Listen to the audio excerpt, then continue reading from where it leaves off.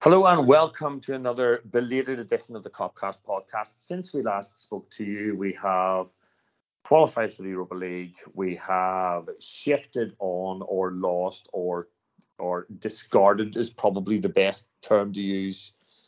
James Milner, legend. Bobby Firmino, legend. And Alex Oxlade-Chamberlain and Naby Keita.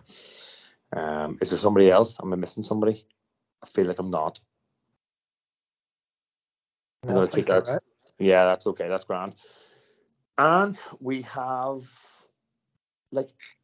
contrary to a lot of people's beliefs, FSG have gone out and signed players in areas that we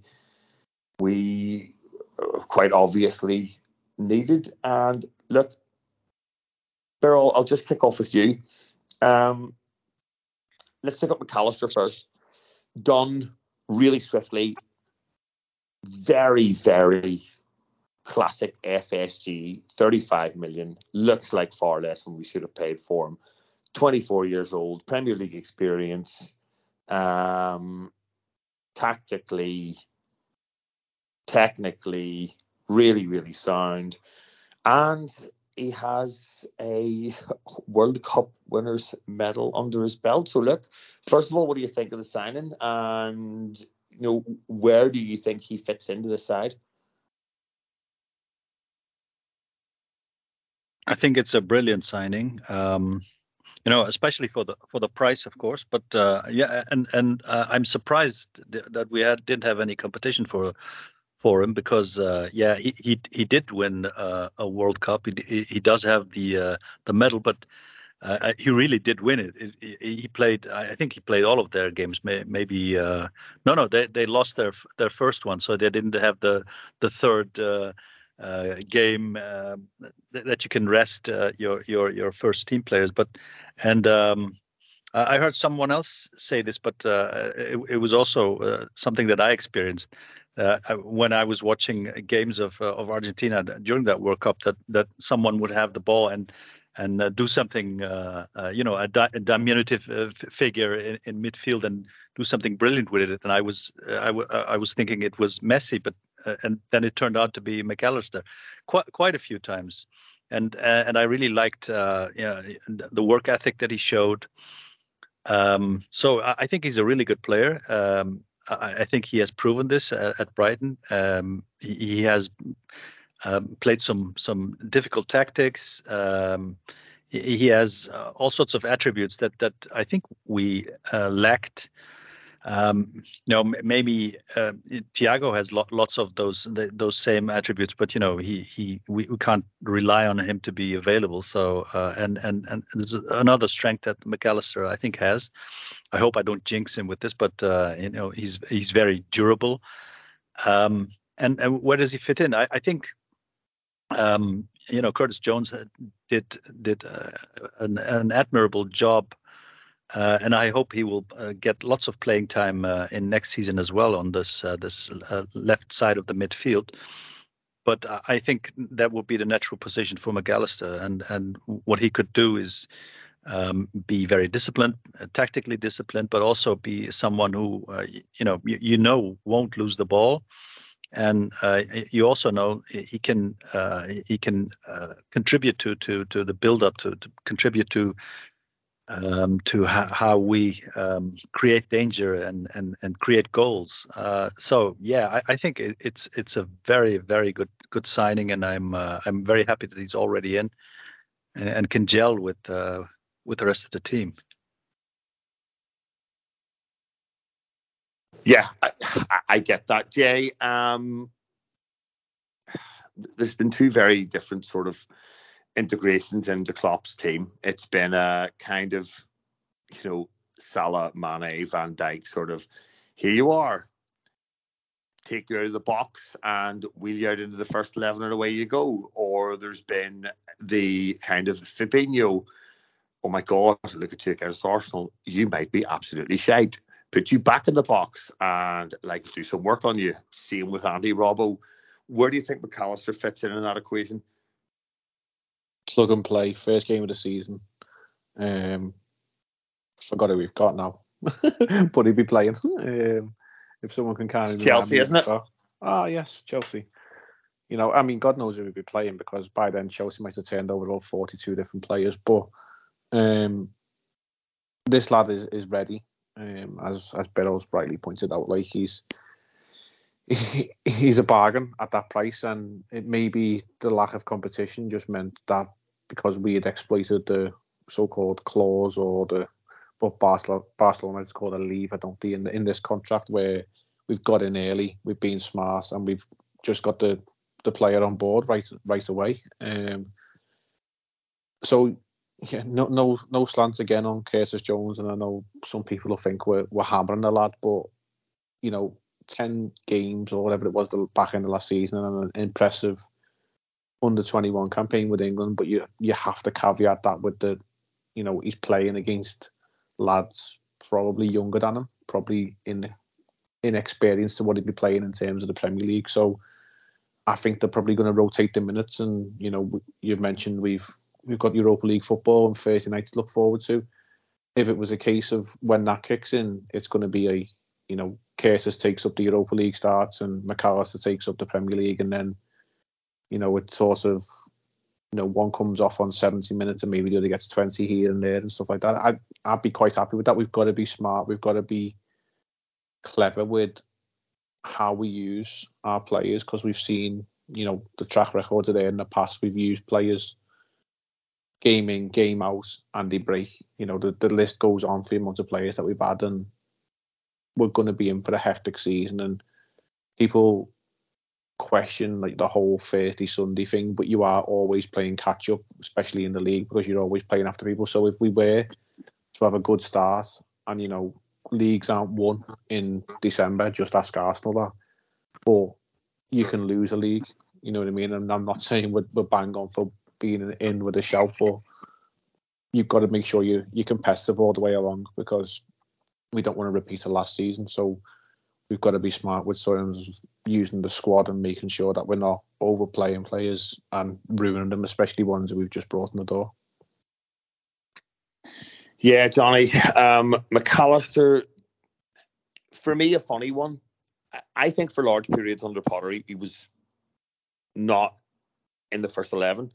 I think he might have had injury concerns last year. And if I'm being honest with you, I always kind of liked him as a player. But I don't know, has the hype around him been overblown given the fact that Argentina win the World Cup? Would we be talking about him the way we are if Argentina get knocked out in the semi-final in like embarrassing fashion, and he's a part of that? Because I don't even think he was a starter in the first couple of games in the World Cup. Isn't that right? I don't know if he... I thought he was. I thought he did start for them. Maybe... I don't know. Maybe he did. I don't know. Maybe I'm thinking of Enzo Fernandez. I can't remember. But anyway, the first part of the question, that point around, you know, his reputation kind of still applies here. So just go with that one.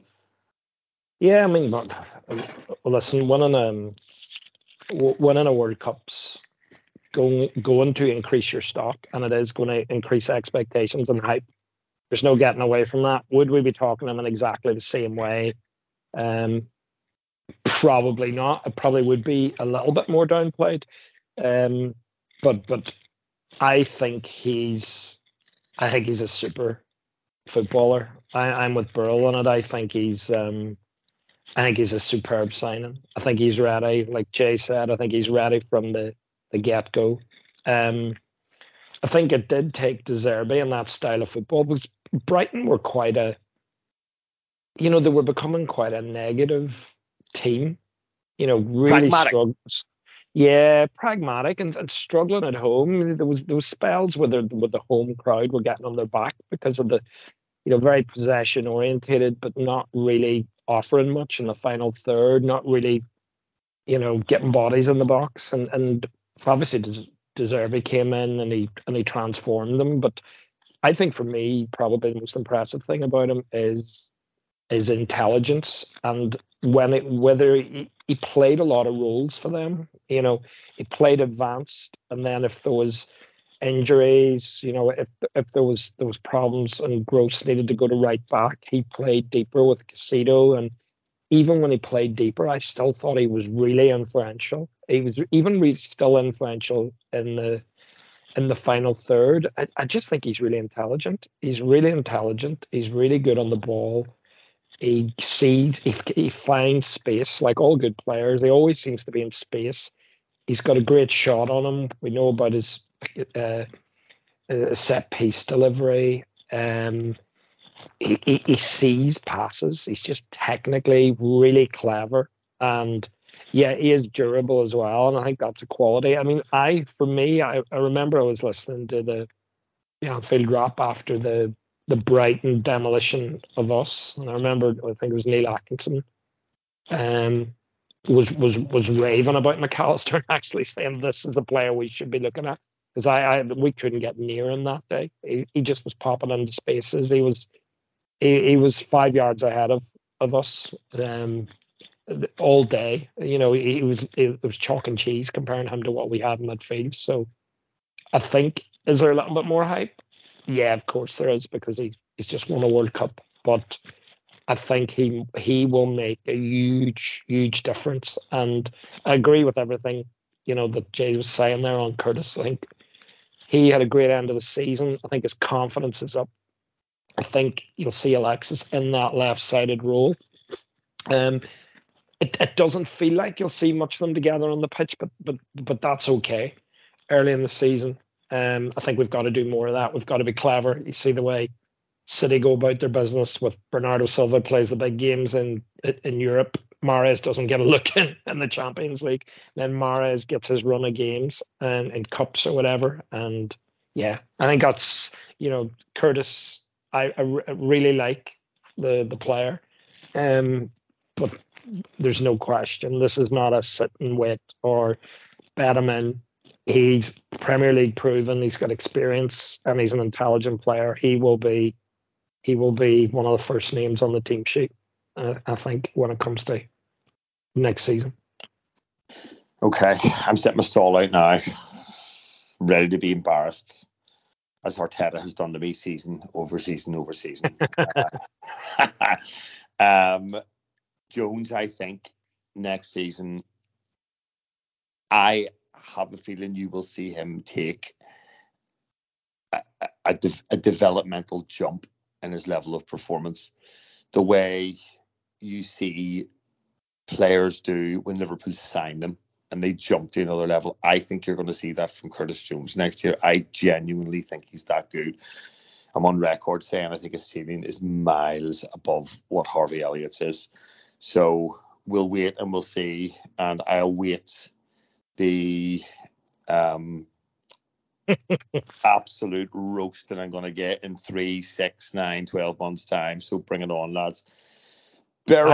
I hope you're right. I hope you look like a prophet, Dave, because that sounds like, if he's as good as that, that would be a really mighty midfield we've got.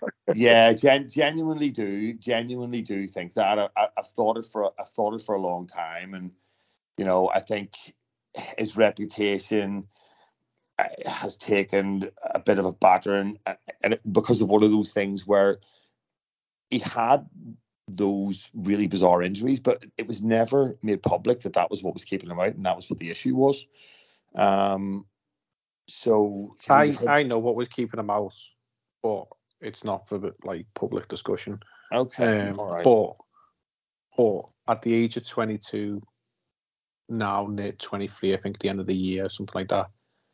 It's not a now or never moment, but as you say, this is sort of the time now you would expect him to not burst onto the scene, but to show all that credentials that he's got. To show I am now a grown-up, adult, mature footballer, and not a potential future star, is what you're saying. Yeah, we don't want another Jesse Lingard who's potential at 29. No, well, exactly. But I do genuinely think that we're going to see that. But let's get away from Curtis Jones, because it's become strangely one of the standard, strangely divisive players that seem to kind of manifest themselves within the fan base, which is bizarre. Birol, loads of stuff flying around. Kefren Turam, Manu Kone, Kefren Turam, Manu Kone, who will it be? We just don't know, but it's definitely going to be one of them. It might be both of them. It looks like it's going to be none of them because we just dropped 60 million quid on Dominik Szoboszlai, and I'm hoping that you have more knowledge on this player than I do. I think, stylistically, he looks like everything that Klopp wants in a midfielder. He is tall. He is muscular and built and physical. He is very fast for a guy of his, stature. Technically superb. Takes great set pieces and looks like he can kick the ball really hard from really far out into the net quite often, which is something that we aren't really used to. So, what is your knowledge of the player? Is he essentially that right-sided midfield position ahead of Trent? Yeah, I would think that's the position that we are thinking of. When we bought him, but actually last season under Marco Rose, Klopp's mate Marco Rose, he played like the right winger. So in the Salah position, and maybe this is a surprise, but he if you would consider a midfielder something in between a defender and an attacker, he's more of an attacker than a defender. So I think if he will play as a midfielder, which I really think, then he will probably need to work on his defensive skills. But let's get back to the positives. All the things you said are I think right. I think we talked about McAllister, who can who is really good at keeping the ball, and Szoboszlai is as well, but he's also very good at dribbling, and I think this is something we lacked in our team. Luis Diaz is good at dribbling, and most of our players can dribble a bit. I think Trent's dribbling is underestimated, but and I think Salah is not as good at dribbling as people think, but he's very effective at it. But Szoboszlai is someone who can take the ball and even start showboating and pony tricking, if that would be a verb. So he's a very exciting player. He's still very young also. He's been out for almost a year, not last season, but the season before, and I think that has hampered his development. But also, I think otherwise he would have been known as being one of the greatest talents in Europe, which I really think he is. If my memory serves, I think he played against us with the Red Bull Salzburg even, and maybe. Yeah, it should be with Salzburg, if I'm not mistaken. The time they came to Anfield with Haaland and with Minamino. I think he played in that match, and he was playing as a midfielder. But he has all these very exciting skills, and I think he has a very, very high ceiling. I don't think he will be slotted right in, because his role will he will need to learn lots of tactical tweaks, especially because of Trent playing behind him and Salah playing in front of him. So he needs to adapt to them. But I was very excited when I heard this rumor, and in the group app I said I wasn't hopeful that we could get him, but we did get him, and so I'm very excited about this. I think he could be a real surprise for lots of people, and who haven't watched the German leagues. He's he's all that, everything you said there. Okay, Jay, I think you watch a bit more football than I do. For me, this is a bit of a throwback to a European player coming from a foreign league that you don't really know much about, but has a load of hype behind him. Like Newcastle signing David Ginola and things like that. Well, you don't really know, but there's just a little sense of excitement because of the kind of, mystique around it. I think it's his national team as well. That adds to that. Obviously, being he's now the captain of Hungary. So yeah, but it's not not exactly a fashionable international outfit. So yeah, I take your point. But what have you seen of him? Is this as much of a coup as some people are making it out to be, or is this more of a guy we're going to see the best of in 4 or 5 years' time, given he is only 22? No, I think it's right now. His record alone speaks for itself. Every year, goals and assists is pretty much double figures, goals and assists, apart from I think one season when he was out for 4 months with an abductor injury. But he's been in the Red Bull system, I think, since the age of 16, 17. So he was at Liefering, then he went to Salzburg, and Birol was right, he did play at Anfield when Minamino and Haaland came. And there's a clip going around, probably if you dig it out on YouTube, when Haaland and Szoboszlai come to Anfield, they were amazed at the fact that they were there playing at this famous ground. Obviously we're biased and we think it's the best ground in the world, and why wouldn't we? But it's an awe for players from other parts of the world to come and play there. So it sort of does link to the connection that this lad understands what we are as a club. We're not just another name. We are a massive giant in European football, and he's got pretty much everything. He's got the dribbling ability, as Birol said. He's got a rocket of a right foot. You only have to go and have a look at some of the goals he scored, and yes, anybody can look good on YouTube, but this lad can strike a ball, and he can strike it in many different ways. He can whip it, he can curl it, he can that sort of knuckleball. You've seen him score free kicks like that. I think his delivery from set pieces is second to none, and if we're all honest with ourselves, we don't have much good set piece delivery. Trent is hit and miss at times. If he puts a good one in, it's a really good one, but he also has a few stinkers. And Andy Robertson, he can't hit a dead ball for me. He can hit a moving ball, but when it comes like a dead ball, he can't do it. Jay, Sorry, we scored the most goals from dead ball situations in last season. So we're not bad at it. He's got you there, Jay.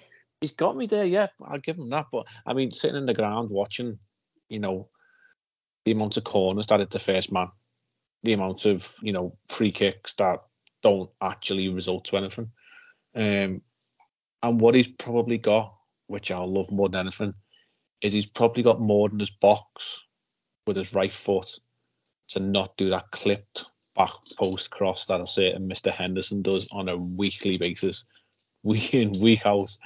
I think this lad's got more ability in his right foot to be able to do more. If that's the position he's going to play, we should hopefully see a lot more goals. And yeah, I'm excited for him, because I think at the end of the day, we've missed the ability of someone to strike a ball from the edge of the box, and this lad looks like he's just going to do it. Oxlade-Chamberlain done it at times, but we've not seen the best of him for 3 or 4 years. I think the last one who had a regular ability to strike one in from the edge of the box was probably Phil Coutinho. And we work so many attacking positions, you just sometimes think, just have a go, because it becomes so predictable that we're just going to play it out to the wide and try and whip it in and repeat and rinse this tactic of trying to score goals that way. Sometimes just have a shot, because you never know. The keepers in this league are terrible. Johnny, this is kind of a player I don't think we've signed in a while. You could probably say the same for McAllister. This isn't just a functional midfielder that will go about his business, be neat and tidy, be careful, be responsible. This looks like a guy who, has come with very clear identity of being a forward-thinking, very direct midfielder. And do you think that signing is part of the switch to this different formation system that we saw kind of back end of last season with Trent in this role and the kind of box midfield? Do you think that this signing is because of that? That's hard to say. That's why I asked you. I think he's an unorthodox player, and I didn't see him. I would say in the Bundesliga, I maybe seen him play maybe 4 or 5 times full games, and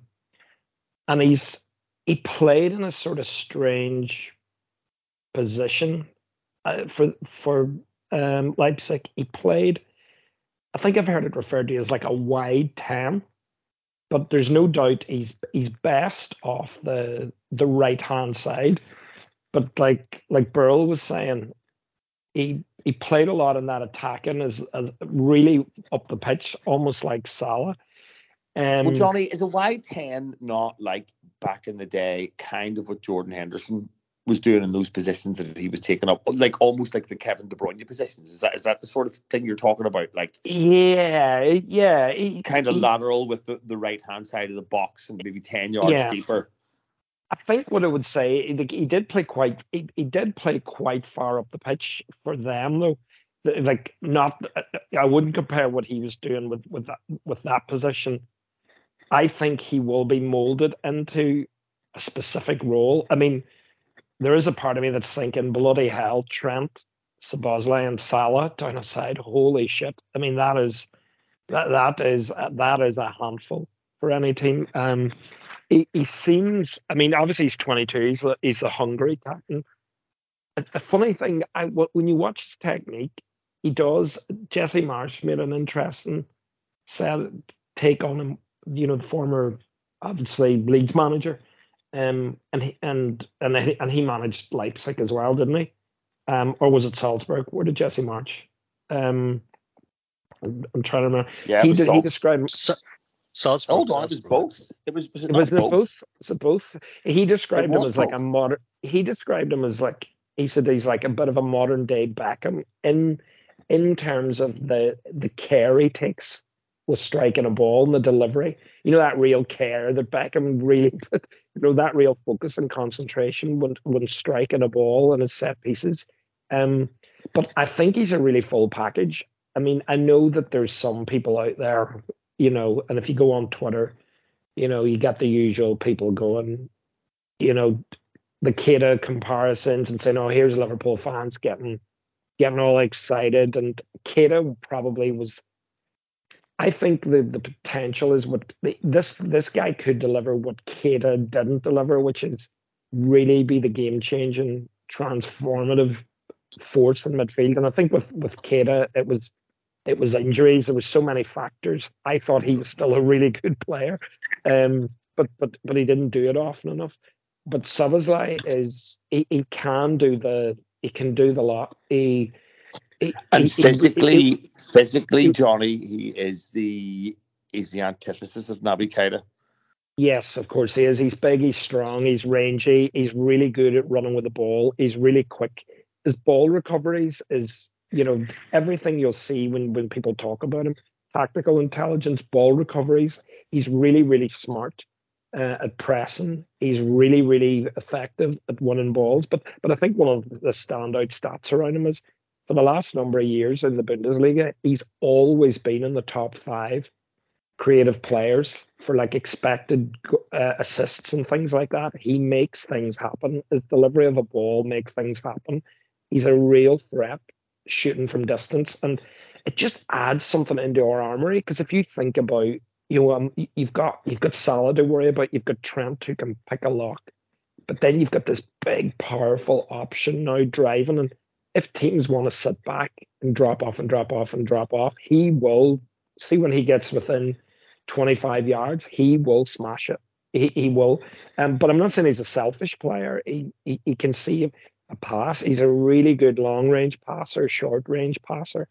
I genuinely, I think it's a really exciting signing, and this is genuinely someone that could really be a worldie at Liverpool, and it wouldn't surprise me if 27 or 28 in 5 or 6 years' time, Real Madrid are sort of going, right, we're going to come and give you absolute top dollar to try and get him. I think he could be that good. So, and he's got the perfect man to work with. And probably the final thing for me is he firmly ticks the box of no dickheads, which is, I know, a big Klopp policy.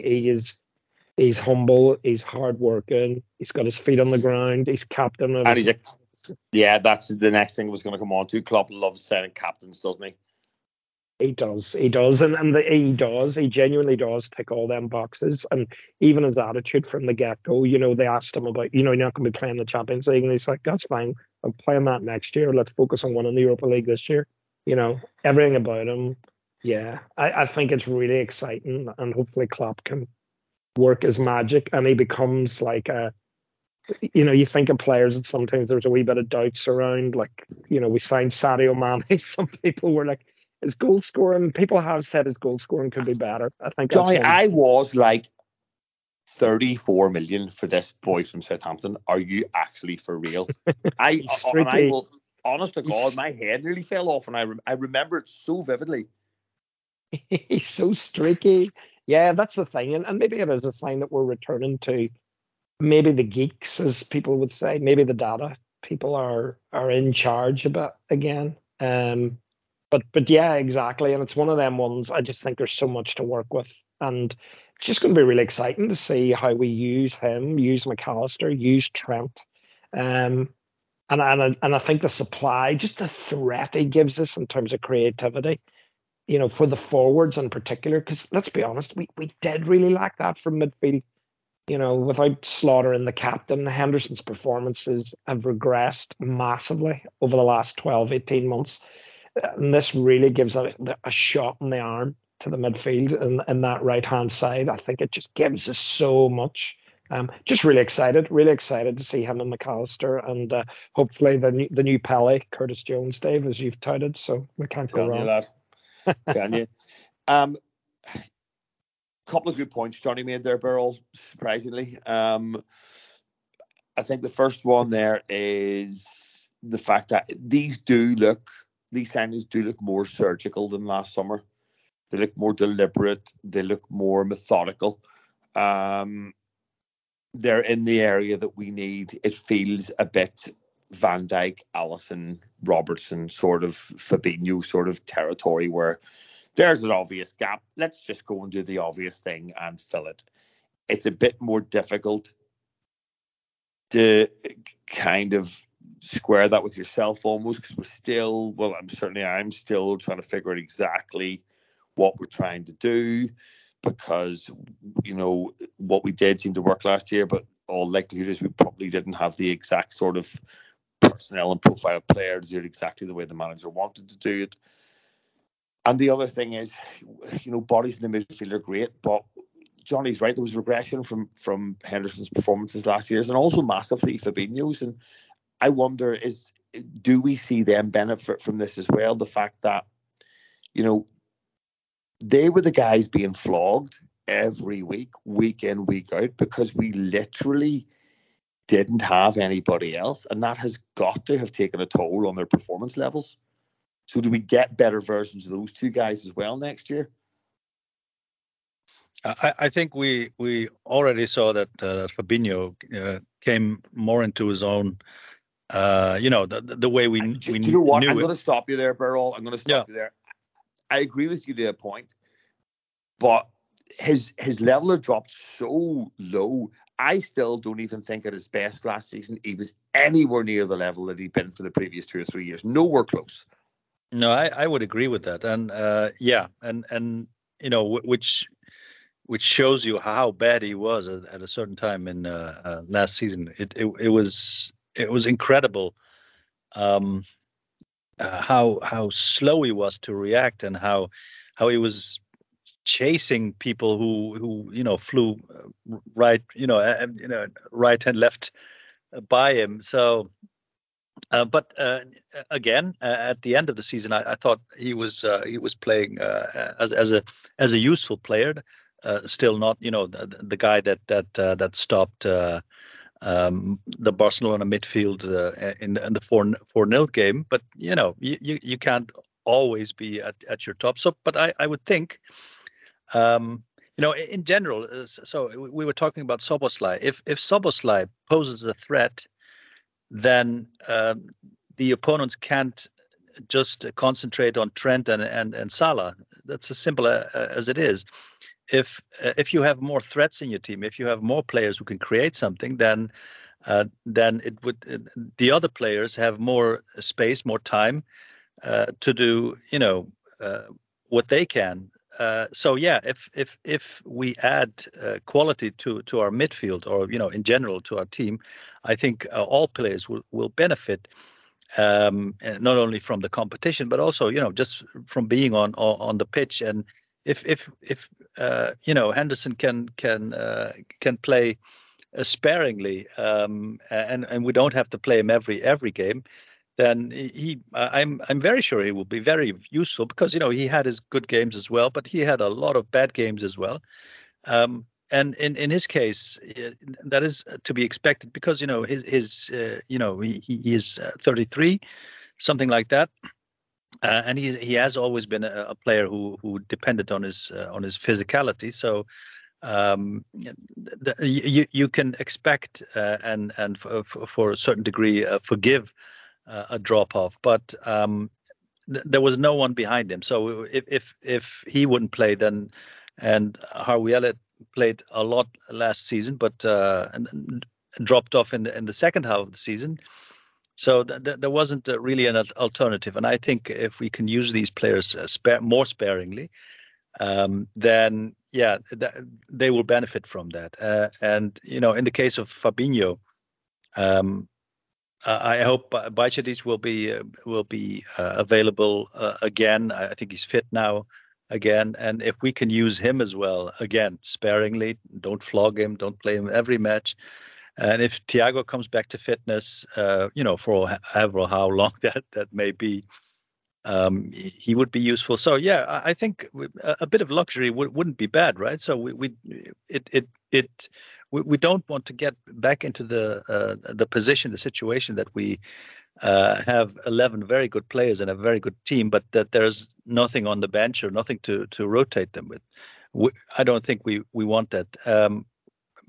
We were talking about this before we started recording, and there are some positions that we don't really have alternatives for if we are going forward with the tactics that we saw in the latter end of and the second half of the season, or the last 10 weeks of the season, I should say, probably.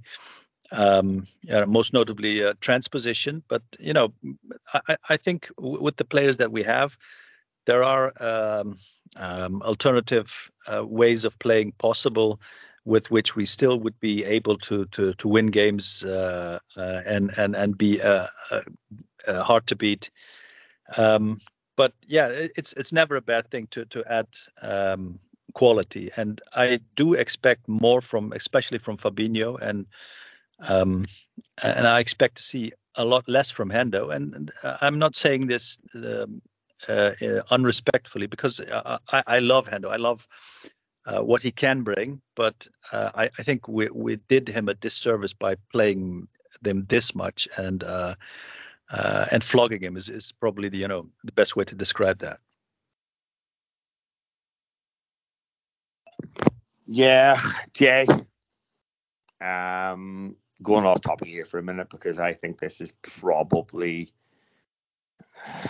the most interesting conversation around this Liverpool side at the minute, in my head anyway. I know it's not Darwin Núñez, despite me really wanting to talk about all of these like Darwin Núñez freaks that, like, I don't know why it's mad, mate.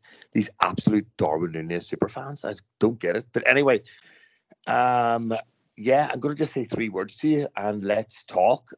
Jota or Nunez, or Jota or Diaz? Yes. What is the crack?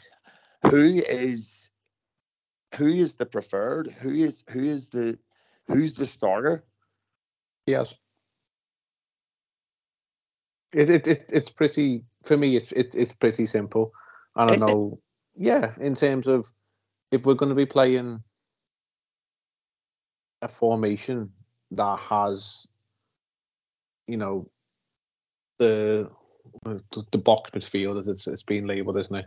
You know, with Trent playing in that hybrid inside role with, let's just say, what we currently have available is Fabinho next to him, and then new signings, Szoboszlai and McAllister in the advanced 8/10 roles.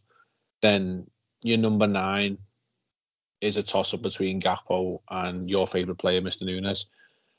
Salah is going to occupy the right-hand side coming in. So naturally, you need width, because if we are to play with a back 3, maybe we are in the market for a left-sided centre-back who's naturally more defensive, just so we've got a bit more security at the back. So you think this formation shift lends itself very specifically to Diaz's natural style? I think he holds the width naturally better than Jota.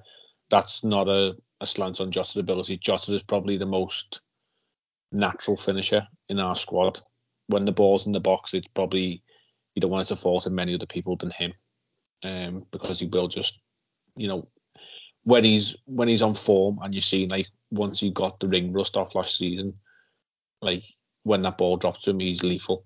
Jay, I've said it before and I'll say it again. Spurs, when he gets I was going to say, like, the Spurs goal. You just nobody else scores that. Like, that's Fowler there. That's Robbie Fowler there. You just know he's sticking that in the far corner. Nobody else in our squad is scoring that goal in that situation. No. And even in the celebration afterwards, right? It's right after they'd equalised in injury time. He's went and scored the winner to make it 4-3. And you remember the scenes when it's like Collymore did that? Do you know what I mean? He just trots over, sits down, does his wee PlayStation celebration, and that gave me the impression, like, well, obviously I was going to stick it in the net. Do you know what I mean? What did you expect? Just that complete arrogance. I think so. To your point of Diaz or Jota, then I think in the formation we're going to roll with, we need natural width on the left hand side. So it's, for me, it's naturally Diaz. However, there will be situations in games where you do want Jota there. I think what Jota probably is he's always going to be, if he's not starting, the first sub off the bench. But then what we've got in McAllister and Szoboszlai is the opportunities to change up the way we play, the opportunities to change formation, because as it was mentioned earlier on by everyone really, these lads have played in multiple different roles and positions for the clubs that they were previously employed at. So, it's not necessarily this formation is the only formation we're going to play, because Trent Alexander-Arnold isn't going to play every single game of next season, and we haven't got a direct, plug and play Trent replacements. If Trent isn't there, do we then drop back into a more natural back 4? Do we then change the midfield in whatever sort of lineup that it is? Yes is probably the answer to that, because we haven't got anyone of that ability of replacement to play there. So would we then go with a more natural front 2 at times? And would you then say, if Szoboszlai can play off the right, would you play Salah up front with somebody else? Do you play Gakpo dropping off someone and play someone ahead of him, whether that be Nunez or Jota, in a more natural number 9 position? Because Gakpo at times did naturally drop into a sort of 8-10 role. We just don't know, but what it does give us is it gives us plenty of variety and plenty of options, and that's what we need going forward, because at times last season, especially when it weren't going good for us, we were so predictable in A, who we were going to line up with, and B, how we were going to approach a game. And if it didn't go for us, or we went 1-0 down, we had no idea what to do, and we were really, really struggling. So at least now we're bringing in players who have the flexibility to mould themselves into different roles and different positions. And there will be games and there will be a run in the season when Jota probably plays every single game, like in the Premier League, for 5-6 weeks or whatever, because he'll strike hot and he'll be on form. And likewise, probably for Diaz, and hopefully next season for Nunes, and hopefully for Gakpo. So, it's just good to have these options available rather than not have them. Yeah, totally. And, we have these conversations, Johnny, time and time again, particularly in pre-season, start of the season, close season, whatever it's called, like we're going to have the entire squad available all of the time. And as we know better than most, that's not the case. So, look, I think just to kick this off, in an ideal world, where do you think we still need to strengthen? And so is it, I've heard people say 4, I've heard people say 5, there's 2 in, I've heard mental people say 6. How many do you think we need, irrelevant of departures, because we'll come on to that, and in what areas? I'd still like 2 more. Ideally, I'd love 2 more in midfield. I think we'll do 2 more. I think we'll do Lavia from Southampton, and he'll sort of be, he'll sort of be there to learn the ropes. Yes, Johnny, you think if we're only going to sign one more midfielder, it's got to be more of a 6, because we've just put 2 8s in, right? That seems obvious to me. Yeah, and then the Kone talk was interesting, because the talk of him was he's like a hybrid. They were sort of saying he's a bit of a. We've been linked with Kefren Turam and Lavia, and Kone was apparently a bit of a hybrid of both that could really do a lot. I'd love us to go out and get 2 in midfield, because I think it would literally be the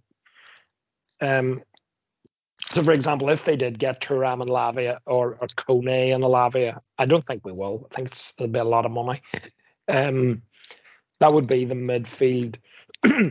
For me, the midfield rebuild sorted, like literally sorted. That would be our midfield done. For quite a number of years, it would really be. Well, but again, we're making those assumptions that every player we sign is going to hit the mark. Well, that's it. I mean, there is a bit of that, of course. There is. I think the interesting one, which we're hearing a lot about, is, and we haven't probably talked about this much, but one of the things that's been really apparent in the system we were doing, well, I thought it was really apparent, was Robertson has struggled a bit with his role changing, because with Trent, he's playing narrower. A lot of the time he's playing in a left-sided centre-back role, and I just find with Robertson, he's just not as sure of himself there. His decision-making, he's, and listen, we'll wait and see how we line up next season. Maybe it'll be rejuvenated. Maybe he'll be on it, but there does seem to be. Johnny, can I actually just jump in here, because I think that's a really interesting point. And look, Robertson's natural style is very much, the lung busting, 50, 60 yard runs, and he's 30 now. He's not going to be able to do that for too much longer, and this might actually be perfect for him, given the pre-season, to start to transition more into a role which is less reliant on, pure energy. Yeah, it could be. We keep being linked with Levi Colwell, from the on loan at Brighton, did really well last season, left-sided centre-back, apparently playing really well for England this summer as well. And he is really highly regarded, but apparently it's ridiculous, silly money, as you'd imagine, for a young English player. I mean, sort of been quoted things like 50, 60 million, which just feels insane. But I think they will look to do something there. But the alternative would be Klopp sees Robertson maybe as a bit of a project to try and maybe tactically. I just think it doesn't really play to his strengths because, he's not great in the air. It's a really fundamentally different position. It's completely different to what he's used to doing. And I just think his level of performance, it was just so obvious to me that he was struggling with having to be that bit narrower. So it wouldn't surprise me if we try and do something there. But I think we'll bring 2 more in, Dave. I do. I think we'll bring another midfielder in. And I think we'll bring a defender in on that side. I think that'll be our business. And ideally, I'd love us to bring in 3, but I think it'll be 2 more. Okay. 3 more. Fair enough. Yeah. Birol, how many do we sign? Just quickly answer this, and then we'll get on to the next point. How many do we sign without selling, and how many do we sign with selling? I don't think we sign anyone else if no one leaves, and if people leave, then the number that goes out will hopefully come in. Okay, all right, fine. So, in my eyes, this is we're all sitting here under the assumption that this is going to be what we see in the last 10 games of the season is the next phase of this Liverpool team's evolution. And we have a number of players there that probably aren't fit for purpose anymore. And I'm looking particularly in the back four, and I'm looking at, primarily Matip and Tsimikas. I think Joe Gomez, and this is a huge, huge if, but if you can get him somewhere near the level that he is perfect for that right-sided centre-half position that Konate can do so effectively, but we know his availability issues as well.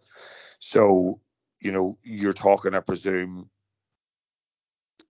Matip or Costas going out, and then what sort of profile of player, or I think you'll probably be more familiar with, is it Van der Ven and a couple of other guys?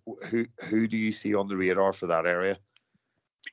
Van der Ven, I can't say I've seen a lot of him because he left from the Dutch second division directly to Wolfsburg. But the few things that I've seen from him is that he's a good defender. He's very quick. But I don't think that there has been talk, but I think it was just conjured up because of the fact that what's his name, Jörg Schmatke came from there, and we obviously need to think about what happens when Van Dijk drops off even further. But Tsimikas is adamant that he's staying. All the things that you said about Robertson, and I think Tsimikas is mostly the same player, I would say. So yeah, would apply to him as well. Ideally, I would say let both Gomez and Matip go. Or maybe just keep Matip as a backup for Virgil van Dijk, and get in someone who can play this role that Konate plays, and ideally even do a bit of what Trent does. We've spoken about Jurrien Timber, who went from Ajax to Arsenal. I think he would have been ideal. And there's another player who I really want to stay at Feyenoord, but there's been lots of rumors about him. Geertruida, who maybe go to Red Bull Leipzig, which probably means that we'll go in for him in a couple of years. And in midfield, I agree with Johnny there that if we get someone in midfield, it would it would be best to look at someone who can be the successor of Fabinho. But I don't see that happening if we don't. If this is the number of players that we have right now, I don't think we add to that. Okay, Jay, where are you on this? Because I kind of feel we bring. I'm kind of the persuasion, and this might sound mad given FSG's record, but I think we bring in 2 more without shifting somebody on, and I think we bring in 3 more if we do shift somebody on. Or am I being mental? No, I mean, I'm one of the mentalists who wants 6, really. I think we still need another 2 in midfield, and we need we need 2 in midfield. Yeah, because I'm quite prepared to sell Thiago. No, but you know, I mean, right now, you think we need 2 in midfield? We definitely need 1. Yeah, so like I think 1 more, and we're really well stocked. Yeah, but I'm of the persuasion that we need to stop getting rid of letting players walk away for free. So if there's a potential there for a purchaser, I get what you're saying, but right now we need 1. Now, as it stands, we need 1. So it's 1, and it's 2 if Thiago goes. Yeah, in midfield.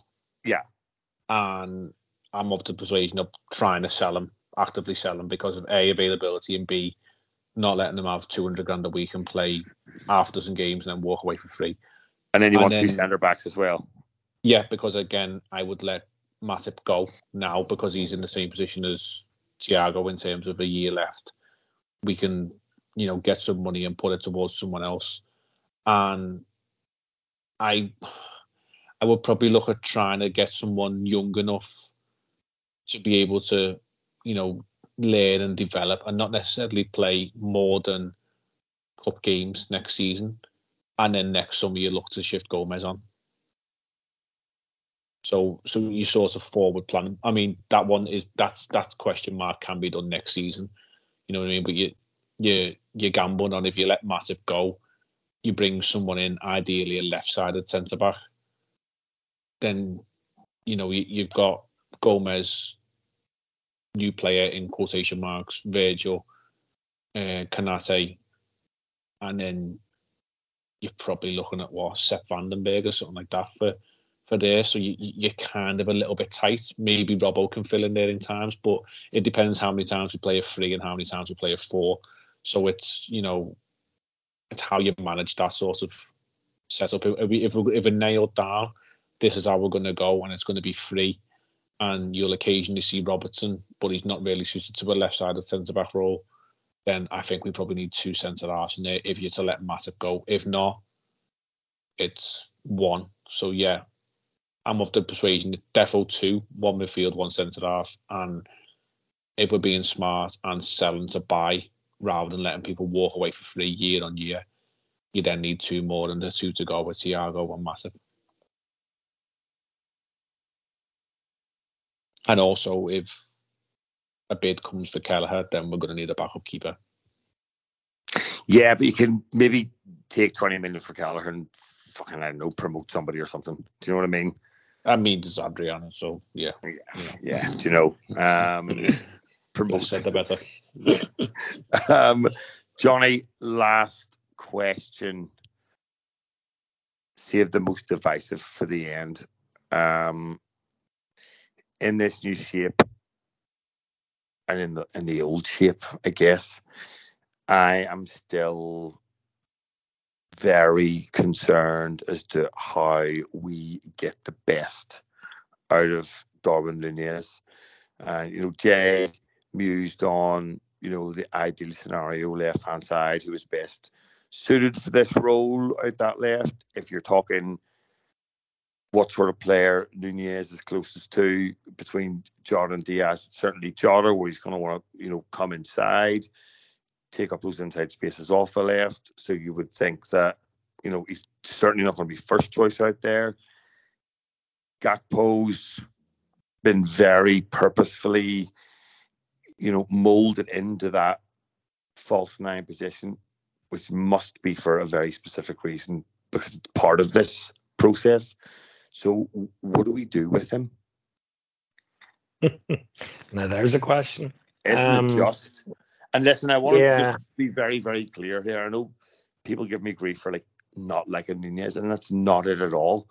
I just feel like he's the right player at the wrong club in the wrong system. And it's not that he's not really good at what he does, but what he's really good at, we don't really need. And what he's not good at, I feel like we do need. Do you know what I mean? I do completely, yeah. Yeah, and like Núñez is, obviously he's so quick. His movement is fantastic around the box. He can be a bit raw with his finishing. But it is really hard to see as last season developed and as we started to find a groove. And like, I think the game that probably cemented it for me was, probably the 7-0 game against United. And I think where Gapco just came into his own, his intelligence, his movement, picking up space, dropping, threading the balls down the channel for Mo. And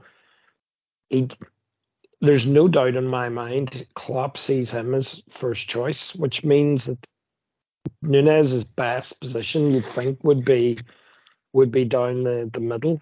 It's interesting because of the players we've bought.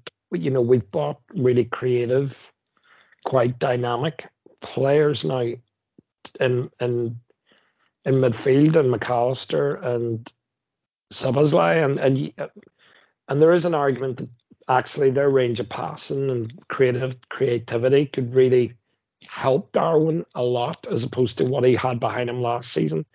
But you just look at the team, and you've got to think that our best sort of run of form, best stability was Gapco down the middle. Mo's going nowhere. You've got Diaz and you've got Jota, who are two really strong quality options down the left. And I think for Núñez, you'll see him consistently in Europe. I think there'll be certain games where we're playing, let's maybe just say, there could, of course, there'll be injuries and there'll be rotations. The Thursday Sunday thing is a real pain in the ass. There'll be rotation things there, and there may be games where he comes in at number 9, and he might well thrive given some of the players that we're adding in the midfield. But it is hard to escape the notion that for like a 70, 75 million pound player, he feels like a bit of a square peg in a round hole, and I can't shake that either. I just don't see how he gets ahead of those other players we've mentioned, and injuries aside, and cements his place. I don't know if Klopp has a plan. Maybe there's a plan here with what we're doing. Maybe we might see him, but I don't see it, and it's a lot of money and a big investment. And I concur with what we've said on previous ones. I think if Darwin Núñez went to a Man United or a Chelsea and played just down the middle, I think he'd score shit. He'd score shitloads of goals. Yeah, he's lightning. I mean, his movement in the box is unreal. It's just the way we want to play and the way we build attacks and the way we do it. I just don't know if it works. Can I throw a curveball in here? Please do. Yeah. If we look at what Manchester City did and how they adapted to playing with, it's not like for like, but they always played with a false 9, but this season they played with an out and out striker, you could say, who struggled with the link up play, but his qualities, scoring goals when presented with chances, was deemed beneficial in the trade-off, you could say. But they didn't find their groove until they started playing with Grealish, I think. I dislike Grealish as a player and as a person, not as a person because I don't know him as a person, but the way he acts and behaves on the pitch, I really don't like. But what he does is that he keeps the ball, and which allows the team to get to move up the pitch.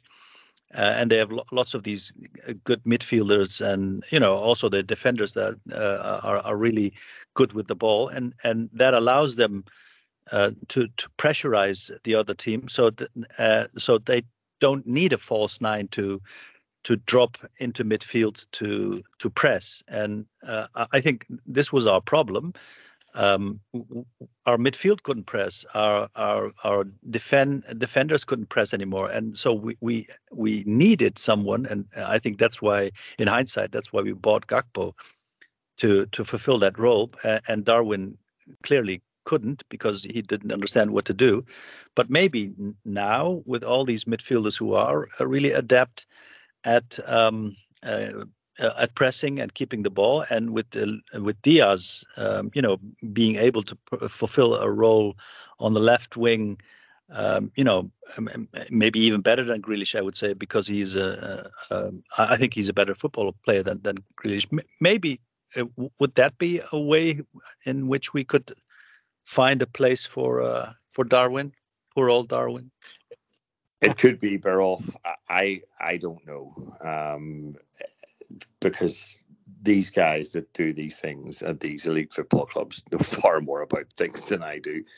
What I will say is that a textbook City goal lends itself to Erling Haaland, which is working the ball and getting to the byline and putting it back and having someone in that vicinity, 6, 8, 10 yards out to stick it in the net.